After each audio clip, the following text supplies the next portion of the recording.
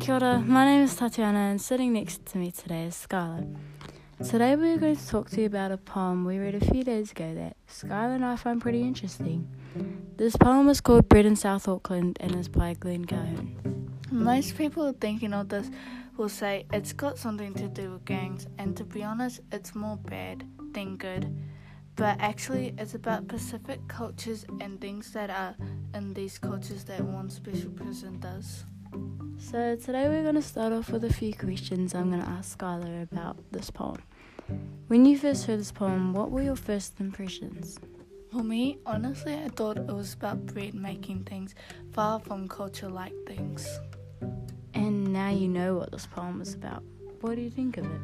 I think the way they were treating him was unnecessary, and they judged him before they got to know him or the culture. Them saying bloody Māori, typical Pākehā, blasted Asian, and lastly flaming coconut was very rude of them, not knowing they might have some of these cultures in them too. Also adding on to that, a lot of these routines in these cultures are something on a normal person's daily basis. When saying that, I mean that there's a lot in these one cultures that the person listening to this, or even the person that has something against the cultures they least like, will probably have in common.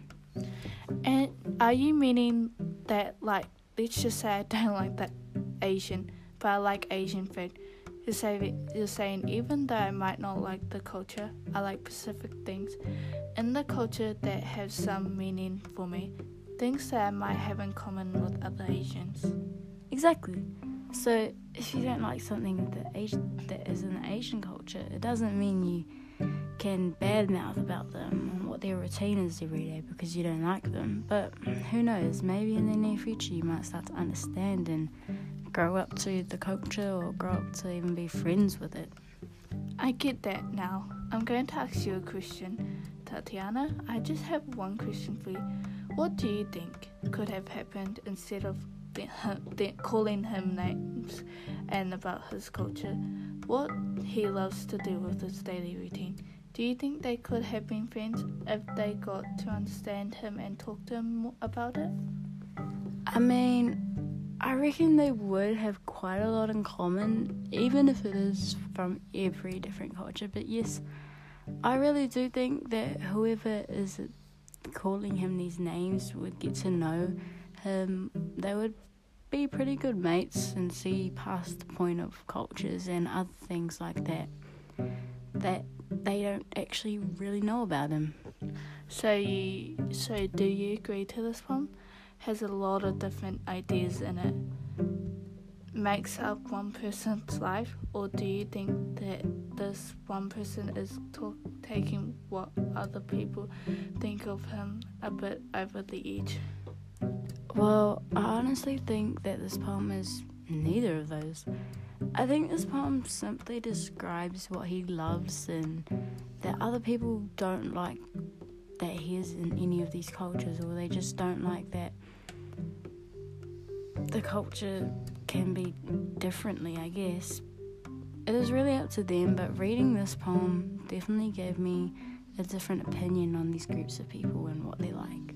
When I was first reading this one, I had honestly thought that it was bread, but I came to read and understand it more, that I just had a more of an understanding to it and why these people were calling him names.